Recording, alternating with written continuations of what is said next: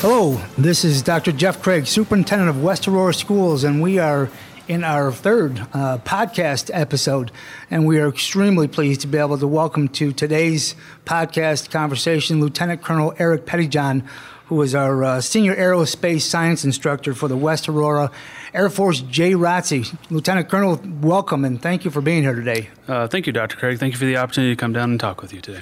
Well, this is, I think you have a unique story and certainly a lot to brag about, and we're going to get to all that. So I first want to, acknowledge that, you have choices in going, because people in retirement, those are the only folks that we can bring in as our JROTC instructors. And so we were fortunate enough to be able to attract you here to West Aurora School District. And you started this back in 2014. It's just on the advent of my arrival and of our new administration's arrival. You took over you grew a program from scratch. So you started that back in 2014 with 0 students, and we grew that each subsequent year. Talk about that process, if you would, just from your transitioning here and then how we built that program. Certainly. Back in 2014, actually I retired in 2011 and started teaching Air Force Junior ROTC down at Lincoln Way East High School in Frankfort, Illinois. And then the opportunity came along after I'd been there about 3 years. The Air Force had decided to open up a unit here at West Aurora High School. And I jumped at the chance. I was looking forward to coming back to this area, to be near to family, and also a unique opportunity with a large school and a really diverse population. I was really looking forward to that. So I remember when I came in here and talked to Dr. Hiscock, was the principal. Sure. And I talked to him, and the unit, we kind of got the word in about a January, February timeframe the unit was opening up. And so we went through the hiring process, and I was brought aboard in June. And I can remember distinctly sitting in a classroom at West Aurora High School. It's dead quiet because it's the summer and everybody's gone, and it's just me and a laptop. And that was the whole junior ROTC program. And just sitting there going, wow, this is going to be very interesting to see how this goes. It was just a very kind of a humbling beginning. You're like, well, I really don't know how this is going to go. One of the challenges we faced is that all the freshmen who could have come into the class or into ROTC had already selected their other classes. And so, because we usually do that the winter prior to those classes. Correct. And so it was a very interesting time to we didn't have uniforms, we didn't have equipment, office, anything like that. I just had a borrowed laptop and myself and Dr. Hiscock and Deb Quinn, and we're like, okay, let's make this happen. And so over the course of the last almost 4 years now, the first year we had 72 cadets in the program. And so we had to be very aggressive about reaching out and kind of bringing people in. And the next year we had around 120. Then last year we were around 160, 170. Right now we're right at that point as well. We were actually capped by the Air Force at 180 cadets when we have 2 instructors, which is what we have now. And so we're bumping against that cap, and we're comfortably sitting there and growing the unit. So I'm really happy how far it's come this last 4 years. Yeah, and I just, certainly compliments to you and to your team. I know that we're maxed out right now just because of the number of instructors per students. And, it was an interesting process to start up, because you've heard of JROTC programs, and when it was just prior to my getting hired, that there had been conversations and very preliminary communications between the command down in Alabama, and that gentleman was retiring, so it was like, make this decision, then he was going to be gone forever. And so I was 5.5 hours away, and I remember all these phone calls in a flurry, and then all of a sudden it was decided, let's do this. We found you down in Lincoln Way, and we're able to bring you here to start this unit up. And then it was like, okay, how do we get kids in this program? And then we started to grow that. And I think each subsequent year, we planted our feet a little more firmly on the ground. And, we're going to ask for more accolades, but the last year or so has just been a whirlwind in terms of accomplishments by the unit. Can you talk about some of those? And I want to tell the folks too, is we want to talk about the program, then I want to talk about your educational process, then some of your military experiences, and then we're going to double back with our unit experiences. But just give a highlight film, if you would, of last year or so. So for the last year, the program has been sort of rapidly growing. And one of the teaching tools we have in Air Force Junior ROTC, one of the big tools we have was we started a drill team. And a drill team is a competitive team. You execute drill movements in accordance with the regulations, and they have drill competitions, and you'll go to the competitions where you compete against other high schools. There are judges that will grade the movements, how precise they are, how in accordance with regulations they are. So there's scores, there's placements, there's trophies, and it's really a competitive thing. And so it's very competitive activity. And actually, if you look across all the military branches, you'll find that because the Navy, Marines, and Army all have junior ROTC as well. The junior ROTC, which is at the high school level, they're actually driving the quality of drill overall up. It's at points now where the junior ROTC, the drill there is better than that on active duty. And so it's really getting the attention of the guys. That's a big statement. It really is, and I'll throw it down as a challenge as well. But it really drives that, it pushes the active duty guys to really up their game as well, which I'm happy to see. And so along with the kind of the unit growing is my intention when I started the unit was I'm going to have a drill team. I want a drill team that competes nationally. So I want to set the high standard. I want to demand excellence from the kids, and let's see how far and how high they rise. So check and check. Yeah, and so I threw down the gauntlet the first year. I want a nationally competitive drill team, and the kids have just responded tremendously to the challenge. And so over the years, we started out from the very beginning, like I kind of mentioned before, not having really any uniforms. We were in our gray Air Force shirts, and here we are 4 years later. Last year was our first trip down to actually Joint Service Nationals, where we competed there, and also at Air Force Nationals, we competed there as well last year.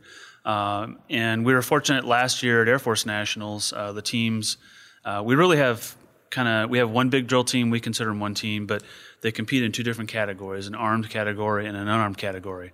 And we were pulling trophies in the top 5 in pretty much every single event. We actually had our color guard, our unarmed color guard, just did outstanding. Last year they were first in Air Force Junior ROTC out of all the units. There's around 850 Air Force Junior ROTC units. That's just impressive. Number one color guard. The girls they've been training just 3 years basically, which most teams are composed of fourth year cadets, which are seniors. And so they got first, and they received the first place trophy in Air Force at the Air Force level, and then also at the national level. And it was absolutely a tremendous accomplishment for them and for the whole team. And that wasn't the only section of the team that's doing well. We had a lot of other events we competed in. Overall in the Air Force, at the Air Force level last year, we were top 5. And then this year, we just got home from Air Force regionals 2 weeks ago, right before break. And again, one team was 5th in the Air Force, one 6th in the Air Force. And we're headed down 4 weeks to go back to nationals. And so we're making some adjustments, and we'll go back down and compete there. So extremely proud of how. So you come away with a national trophy, 3rd year with a unit. That's got to be fairly unprecedented. I can't imagine too many folks that have moved that far that fast. And I frankly didn't think we'd move that far that fast. I was really surprised with how the kids really dug in and accepted the challenge. Sure. I think that speaks a little bit. It speaks definitely to the quality of the students at the school, and also I think the school itself was really ready for something like junior ROTC. And so when we got there and set the unit up, the biggest challenge we face usually is getting the word out on what the program is and what the program has to offer. But once people see that, and then once they get to know a cadet in a unit, and it'll grow itself because it offers so many opportunities.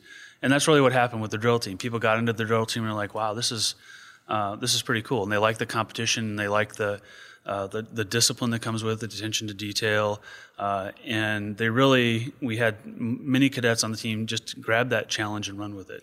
I think that's one of the great things about West High is we have just a plethora of offerings that our kids can find a niche, a way to be successful in a variety of ways. It doesn't, you don't have to be this star athlete or this brilliant academician, but you can fit into some opportunity in our school. And I think JROTC not only is one of those, you don't think of it as a club or an activity, but it certainly is a way to express your leadership, to be able to find success in a different role that is not necessarily mainstream that every kid thinks about.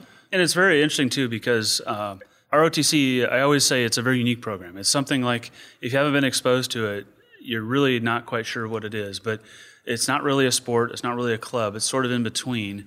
And one of the biggest things it offers is it offers students a chance to practice their leadership and develop their leadership skills. You bet. And so you don't have to be the fastest, the biggest, the strongest, or anything like that. Really, effort and attitude are to get you about 90% of the way in Air Force Junior ROTC. And so you put in the effort, you have a good attitude about it. We'll give you the training, we'll give you all the support you need. But if you come in with those two things, you can do very well in the program. And it really is kind of a unique thing where you get to lead your peers. And the ultimate result, and kind of what the headquarters of the Air Force aims for, is a unit that kind of runs itself. It's run by the cadets. So you have a cadet corps, they have ranks, they have positions. They determine the activities that the corps engages in. They determine how they go about accomplishing them. They organize them. They set them up. The instructors are there. Ideally, they're there to kind of guide and mentor. And so you feel like you've really arrived when you can get to a unit where the cadets have real ownership of the program, and you see them taking the lead in setting up those activities. And we can slowly see that here in the unit. Because sometimes the cadets will look at you like, am I allowed to do this? I'm like, well, yes, you are. So great life skills. And so it is absolutely tremendous. And so, and also a lot of the cadets will like it because it's different than any other class they go to during the day. Very active, very different than a lot of the other classes they go in. And so they kind of enjoy that break in the routine as well. Absolutely. So we talked a little bit about the students. We talked a little bit about the program. So I'm going to put a little pressure and a little spotlight on you. I want to talk about some of your experiences as the leader of this unit, at least the lead guide of this unit, for lack of better terms. But certainly your leadership helped bring this to life and has helped it grow each year and provide guidance for our students. So I want to talk a little bit about your education that helped allow you to have some choices. Talk about your transition into military service, some of those assignments, and some of those experiences that have helped build your leadership capacity so that you could help other students achieve some of theirs. So if you want to talk a little bit about your educational background and what influenced you choosing that path. Sure. I think, well, to begin with, my undergraduate degree is I have a Bachelor of Science in Aeronautical and Astronautical Engineering from the University of Illinois down in Champaign-Urbana. So that was kind of my first degree, and I'll kind of go through this in a minute, but you'll see that I tend to collect degrees. It's a very, I don't know, I like to learn. I like the process of learning. So a little background is my grandfather was an aviator in World War II. He flew P-38s in the Pacific. And so that kind of interest or love of aviation carried over to my father, and he joined the Air Force right out of college in the Vietnam era, and he was a pilot as well, flew in the Vietnam War and spent over 20 years in the service. And so I grew up as a military brat, an Air Force brat, and I consider myself really fortunate because all I've ever wanted to do was fly airplanes. So I knew from the age of about 5 that that's what I wanted to do.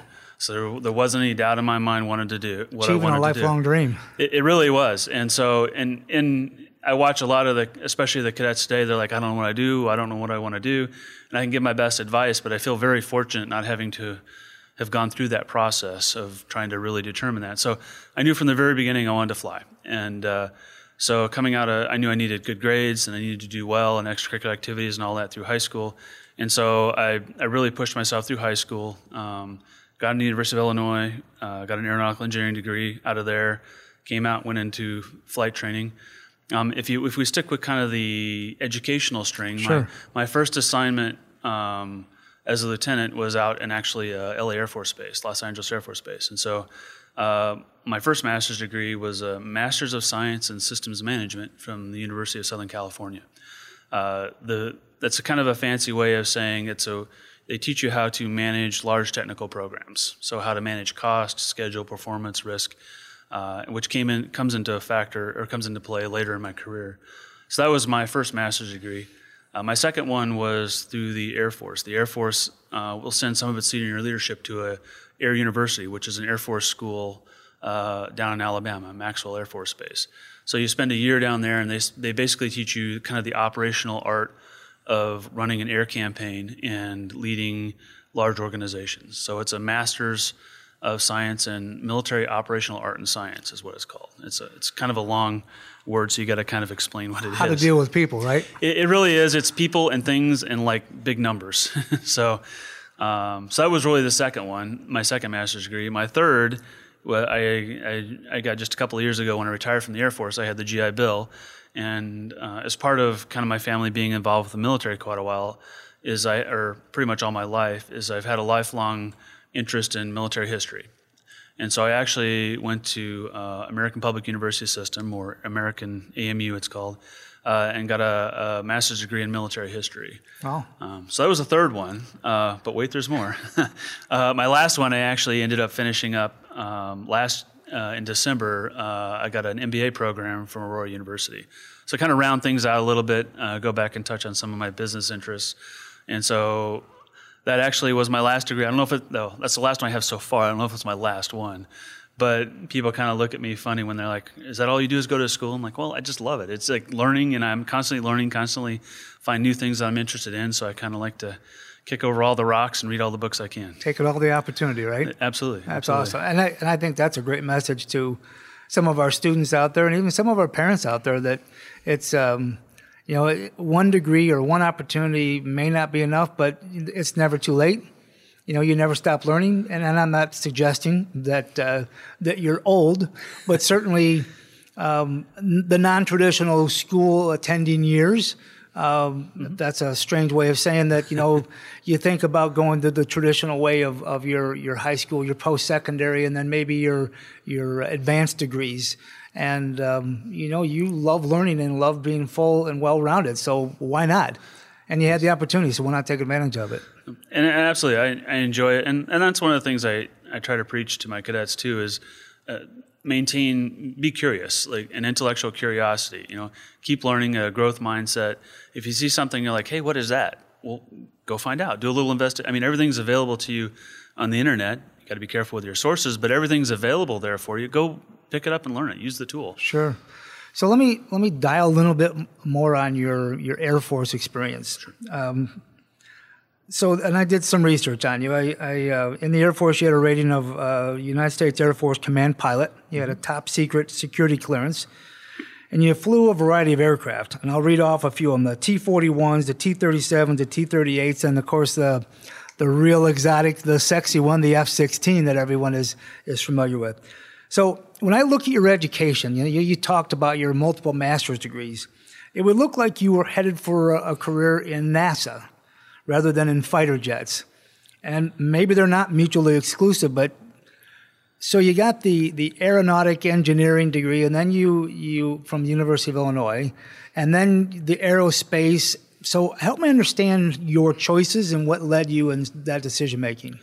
So in the Air Force, they kind of say that there's no standard career, and I would say I'm a prime example of how there is no standard career. Coming out of college with my aeronautical engineering degree, there were actually some budget. I had applied to pilot training, but there were some budget cuts, and so on the defense side, and so they said you have to go into something else. And so I ended up being a project engineer out at Los Angeles Air Force Base. And so I ended up out there, which gave me an opportunity to get some experience in that field. I actually got to work some shuttle launches. I worked on a program called the Inertial Upper Stage, which is a booster we would put on a Titan rocket or in the back of the shuttle to launch satellites into high Earth orbit. And so that's pretty cool. It was really cool. So you get to go down to watch the launches and kind of man the launches. So you're on the headsets for the countdown and you're monitoring all the systems on the vehicle. And so it's a really cool experience. And as a lieutenant, it's, you're just like, wait a minute, I just graduated college and here I am sitting, I'm 3 miles from the launch of the shuttle. And so it was a tremendous experience. In that time, the budget challenges kind of corrected themselves, and I got my slot back for pilot training. And so then I spent the next 10 years flying. So like the T-41, T-37, T-38 you mentioned, those are all training aircraft, kind of the standard training flow that every pilot in the Air Force goes through. The T-41 is like a screening program just to make sure you kind of like it. The T-37 is your first serious jet plane, and the T-38 is sort of advanced jet training. So I went through all the training aircraft. And kind of the interesting thing in there, too, is is in the T-37. That was my initial plane that I flew for jet training, but also I ended up later coming back after I flew F-16s, coming back to be a T-37 instructor pilot. And so when we talk about kind of teaching junior ROTC, that's where I first kind of developed my passion for teaching, because you take somebody almost literally off the street with no flying experience, and you take them all the way through formation training, which is a long way to go in pilot terms. And so that's where I kind of fell in love with teaching, where I would just find the different ways to teach systems, to teach aircraft maneuvers, to teach how do you remember all these numbers? Why are we doing this? To understand the aeronautics behind it, which is really cool because that's where my aeronautical engineering degree came in. So I could kind of better explain, hey, how do you stall an airplane? Why does it spin? So that's really where I developed that first passion of being an instructor or a teacher, and then that kind of got filed away a little bit for the rest of my career and kind of bloomed later when I ended up retiring and coming to work junior ROTC. So, this is kind of leading up to, I got a chance to read some of the accolades and accomplishments that you received. And so I'm hoping you'll kind of, share their story with us. I see you won a pretty significant award with the Semper Viper Award for the best F-16 aviation feat worldwide in 1998. I know you had top secret clearance, but can you talk a little bit about why you won it and the context of that event? Certainly. So you won't have to kill me afterwards or anything, I hope. But well, that's okay. You'll never see it coming. So I ended up winning the Semper Viper Award because of a single sortie I did back in November of 1997. So on the 10th of November 1997, I was flying what's in an operation called Operation Northern Watch, which is we would our squadron would take off out of Incirlik Air Base in Turkey. We would go fly over the northern third of Iraq, and that was at a time when Saddam Hussein was still in power. And so what we would do is, flying over the northern third of Iraq, we would basically keep him from dropping chemical weapons on the Kurds and also harassing anybody else up in that kind of northern third of the country. And it was also a show of force to let him know that the U.S. was still there. So we had Northern Watch and Southern Watch, and I flew some sorties later in Southern Watch, but this was up in the northern section. And so what happened that day is I took off in a four-ship of F-16s. We went and got gas from the tanker, and then we went into northern Iraq. The F-16, obviously fighter aircraft, but it's a single-engine aircraft. And so any problems with the engine are fairly significant because you've only got one engine. You've got an ejection seat and a parachute, but you've just got the one engine. And so while I was about 25 miles deep in Iraq, I got an oil pressure light, which means the oil pressure is approaching zero. And that's obviously, as I stated before, a real concern when you're talking single-engine aircraft. And so what I ended up doing is kind of pulling my nose north towards Turkey, and knowing that if I could get across the Turkish border and get out of Iraq, that I could, if I had to eject from the airplane, I would land sort of with a friendly reception when I landed. So the context is what the long story short is I ended up dead sticking the airplane, which means the engine seized about 16 miles out from a Turkish airbase, and I ended up gliding the rest of the way in and successfully landing the airplane. Wow. And so my takeoffs equal my landings, and that's so a very important thing. You glided for 16 miles. Correct. It was 16 miles. I limped from about 120 miles out to about 16 miles out. And the engineers like to refer to me as an anomalous data point because the engine itself is supposed to only last a few minutes, but this one lasted 18 minutes, and I ended up gliding for the last 4 minutes or 16 miles until I hit the runway and landed there. And so I spent a couple of days there while the maintenance guys came out and changed the engine out. But that was a significant event just because of everything going on. At the time, Saddam Hussein, he ruled with an iron fist, and he had actually a bounty out for airplane pilots. So there was a $25,000 bounty out. If the engine had failed and I had to eject into northern Iraq, I would have been on the ground.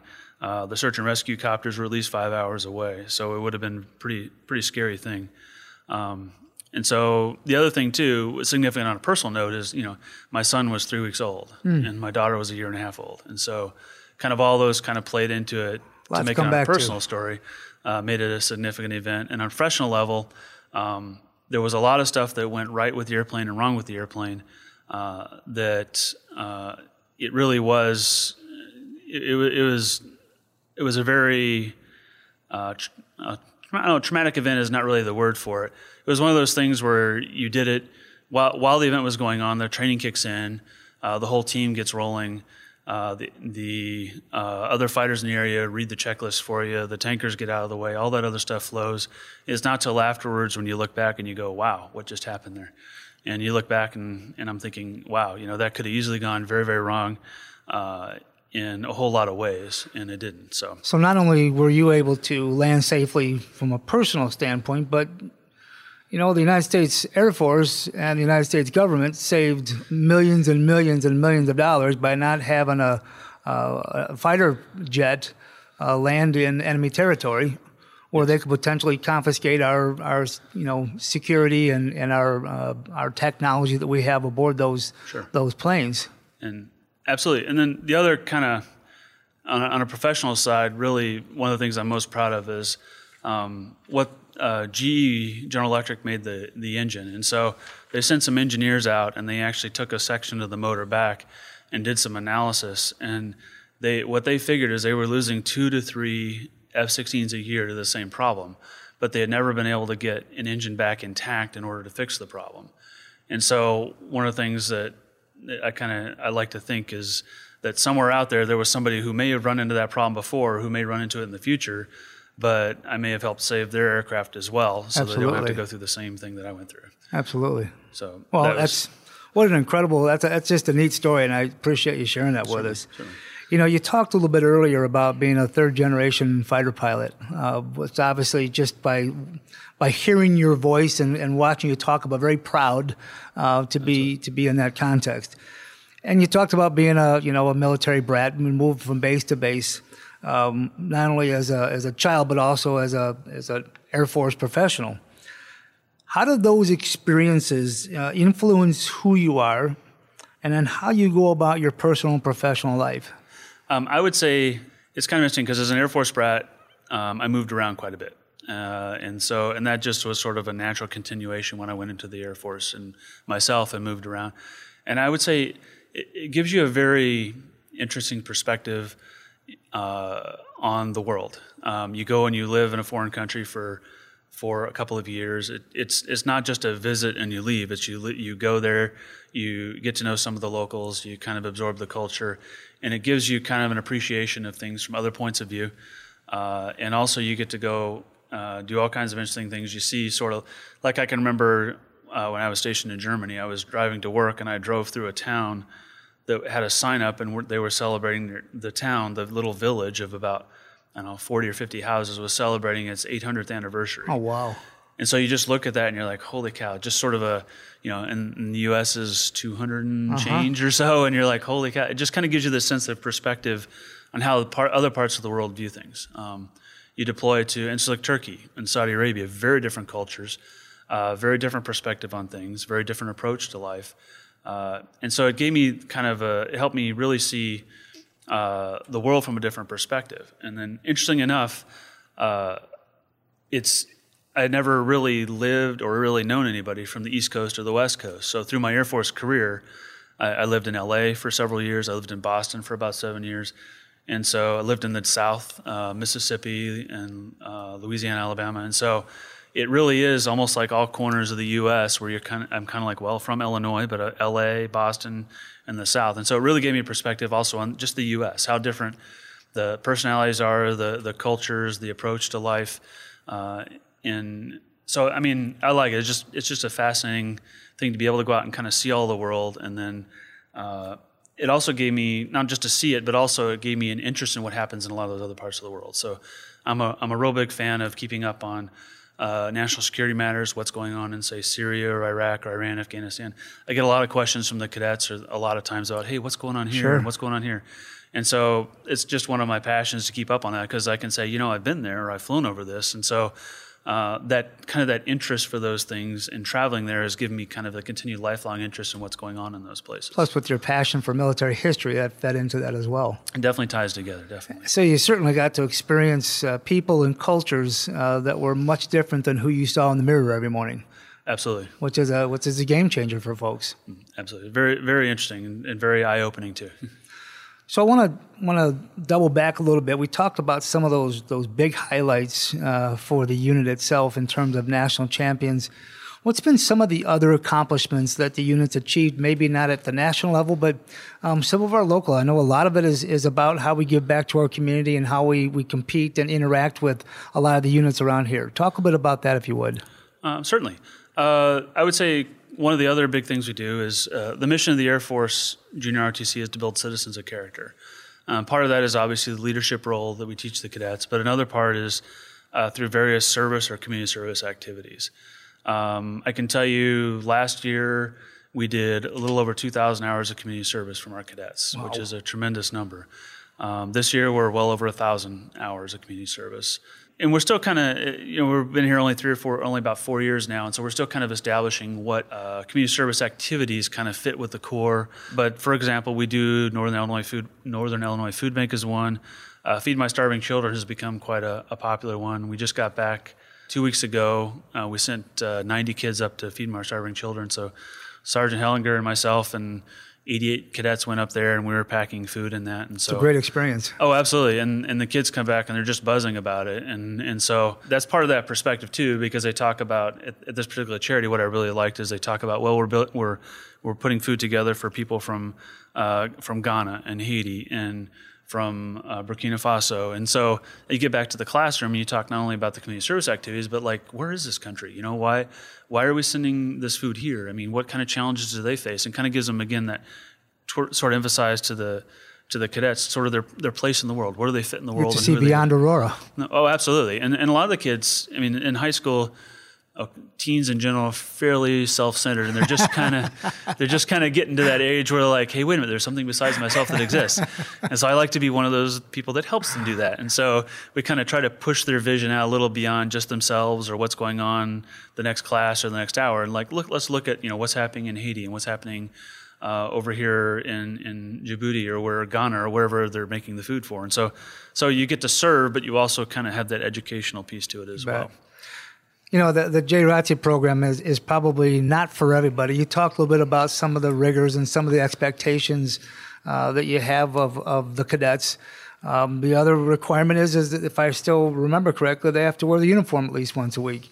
And that, especially at high school, that makes them stand out a little bit, and they don't get to blend in with their friends and buddies. But it's, I think it's once they know that that's a source of pride and not, oh my gosh, I gotta wear this, and are people going to talk about me? Yeah, you're going to talk about me, but I'm in a leadership, I'm in a character building. I do all of these things. I'm able to do these things as a result of. Sure. In the Air Force, the requirements of the Air Force is, as a cadet, you have to wear the uniform one time per week. It's a very important teaching tool for us. It teaches you responsibility, attention to detail, discipline. You have to remember, it's a graded event as well, so you have to remember, hey, I got to get all my rank in a certain spot, my ribbons in a certain spot. There's uniform inspections, and so it's a very important teaching tool and also a learning event. For instance, how many students this age have really ironed a shirt before? Yeah. Or tied a tie? There's a lot of guys that have to go on Google or on YouTube to figure out how to tie a tie or shine shoes, and so those are some of the kind of the life skills that kind of come with wearing the uniform. And every student reacts a little bit differently to it. Some people take to the uniform like, hey, this is I just love it, I'm so proud. Some people are very reluctant to wear it. And that's one of the challenges we faced starting a new unit, is nobody really had worn the uniform before. And so they're kind of like, well, what's going to happen when I wear this uniform into class? And so it's, you know the unit is doing well when the students, they want to wear the uniform. They're like, no, I want to wear it. And so and they start to take real pride in it. And you can see that shift in the people. And it turns out that after a while, the older students are encouraging the younger students to wear the uniform. In other words, it's not the instructor saying you have to wear it. It's the students who take ownership of the program saying, no, wear it. The other teachers, and I harped on this with the kids a lot, is the other teachers, other people really appreciate that when you wear it. And so you're really looked upon favorably, and wear it with pride. And I think the program has transcended just the high school building itself, where our community has developed a lot of pride in the unit. And as the mayor just talked about in the State of the City address last week, the color guard was able to come out and present the colors. It was a very proud moment to be able to talk about their accomplishments, but on a big stage to be able to say this is representative of the city of Aurora, the second largest city in the state of Illinois. And then you hear from a variety of other community groups around the state that are asking for our membership of our unit to represent in various events. And I think that's just a source of pride that we're being asked to participate because we've reached a certain level of engagement in our community. And I agree. And that's something that junior ROTC in general tries to do. You're definitely part of the community. The cadets and the students come from the community. And I like to say, too, that I can only work with the cadets I get. So it speaks to the quality of the cadets and that as well. And so we go out in the community. And again, citizens of character. You're a citizen in your community. So you want to be out in your community. We do color guard is one of the high visibility things we do, along with the community service. And we've done color guard events for the highway naming ceremony for Chris Patterson a couple years ago. We've done them for a couple for the mayor. There's a couple of business groups around town. There's dedications that we've done, and so we've actually went up the Kane County Cougars one time, right. A couple of times. That was a lot of fun. And so you get out into the community, and then also through the community service activities as well that I talked about. And word gets around, and the cadets, they get a big thrill too out of it when they go out into the community and people say thank you. And it's kind of a sometimes it's an eye-opening moment for them when they realize that, wow, there's people that actually notice us, and we actually impact people's lives. And you represent more than yourself. And that's exactly right. And then also, when you go back to talking about circle back to the uniform for a second, that's one of the things when I talk to them is like when you put the uniform on, you're joining a whole bunch of people back 200 years ago who've been wearing that uniform, or for the Air Force specifically back to 1947. And so you're part of a unit or part of something greater than just yourself. Absolutely. So you hit a poignant piece where you talked about the origins not only of the Air Force but of JROTC, where we were 4 years ago.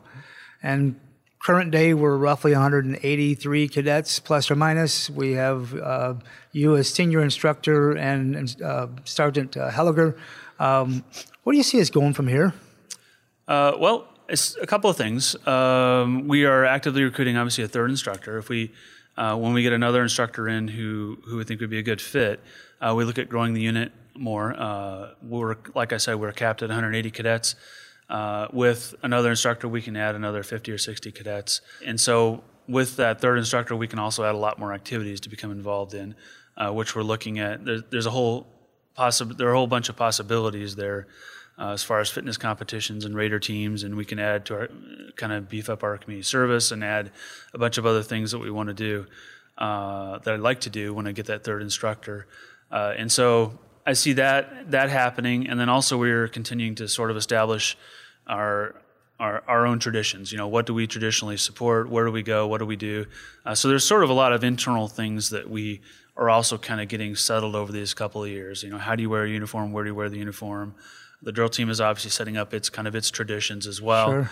And so we have, for instance, we have a Cyber Patriot team. And a Cyber Patriot team, we actually have 3 teams. And it's an online cyber defense network activity or competition against other schools. And so we're just getting that team really up and running. This year we had 3 teams, 3 different teams enter the competitions. We were first in our division in the state of Illinois for one of the teams. Wow. And we went up and competed at nationals. And that's another example of things that are just kind of getting off the ground. We're just getting established. A couple of years ago, I couldn't start the program. Just there wasn't any interest there. But really, it wasn't necessarily interest. It was just people didn't know about it. And so it takes a while to kind of get people up to speed on the knowledge. And once they know about it, they're like, hey, wait a minute, that's pretty cool. And so they kind of buy into it. And so those are some of the things that we're setting up. We're sort of expanding out the number of the different types of things we do, and also we're also raising the bar on how well we do them. So the future is bright. Oh, absolutely. I'm looking forward to it. So I know, the high school has open houses. We have opportunities to be able to encourage kids and families as they come through. I know you've got cadets that are stationed at tables. You have cadets go into the middle schools as a recruiting tool. So if you have a set of families, wherever you might capture them, and you were to be able to, you had 30 seconds to make your elevator pitch about why Air Force JROTC, what would that sound like? I would say this. I would say junior ROTC is like no other class you'll take in high school. It's very unique. We will build your leadership skills. We will give you opportunities to practice those. We'll build your life skills. And oh, by the way, we'll make you really stand out. And junior ROTC itself carries a great reputation when you're going out to apply for a job, when you're going out to apply for colleges, when you're just going out into the world. You're like, oh yeah, I did this, and by the way, I'm in junior ROTC. Some of the jobs you get in junior ROTC are, you're planning and running events, and we tell kids, put those on your resumes. I issued the uniforms for 180 cadets, and I tracked them in a database. Who else can say that? That's a tremendous competitive advantage the kids have when they go out to apply for jobs or colleges or whatever it is. And so you learn not only that, but you also form really tight friendships, because over time, a lot of the friends end up being in ROTC. They develop some really close, lifelong friendships. And so I find that very rewarding too. So all that kind of comes together, and I think our junior ROTC is a very unique opportunity, and I can't see why you wouldn't do it. I wished I had it at my school when I was in high school. Lieutenant Colonel Eric Pettyjohn, thank you very, very much. We're honored to have you in West Aurora School District, and thank you so much for joining us today. Incredible story. You've taken our unit to new heights, developed tons of character and leadership in our student body, and we're proud to have you a part of what we can offer here in District 129. So thank you very much. Oh, you're welcome. Thank you very much, Dr. Craig. I appreciate it. What a great conversation. Thank you. I just want to remind people that you can find us wherever you get your podcasts, including iTunes, Stitcher, SoundCloud, and the TuneIn Radio app. And would certainly encourage folks as you listen. This is our third one. If you remember, Assistant Principal Ron Murphy, our school board president, Mr. Bob Gonzalez, and now Lieutenant Colonel Pettyjohn. I would encourage you to subscribe to our broadcast, and please, if you would, give us some feedback. There's an opportunity to tell us how we're doing, what you like, what you don't like, so that we can improve our broadcast and our conversations each time. So thank you again, and I appreciate your time for listening today.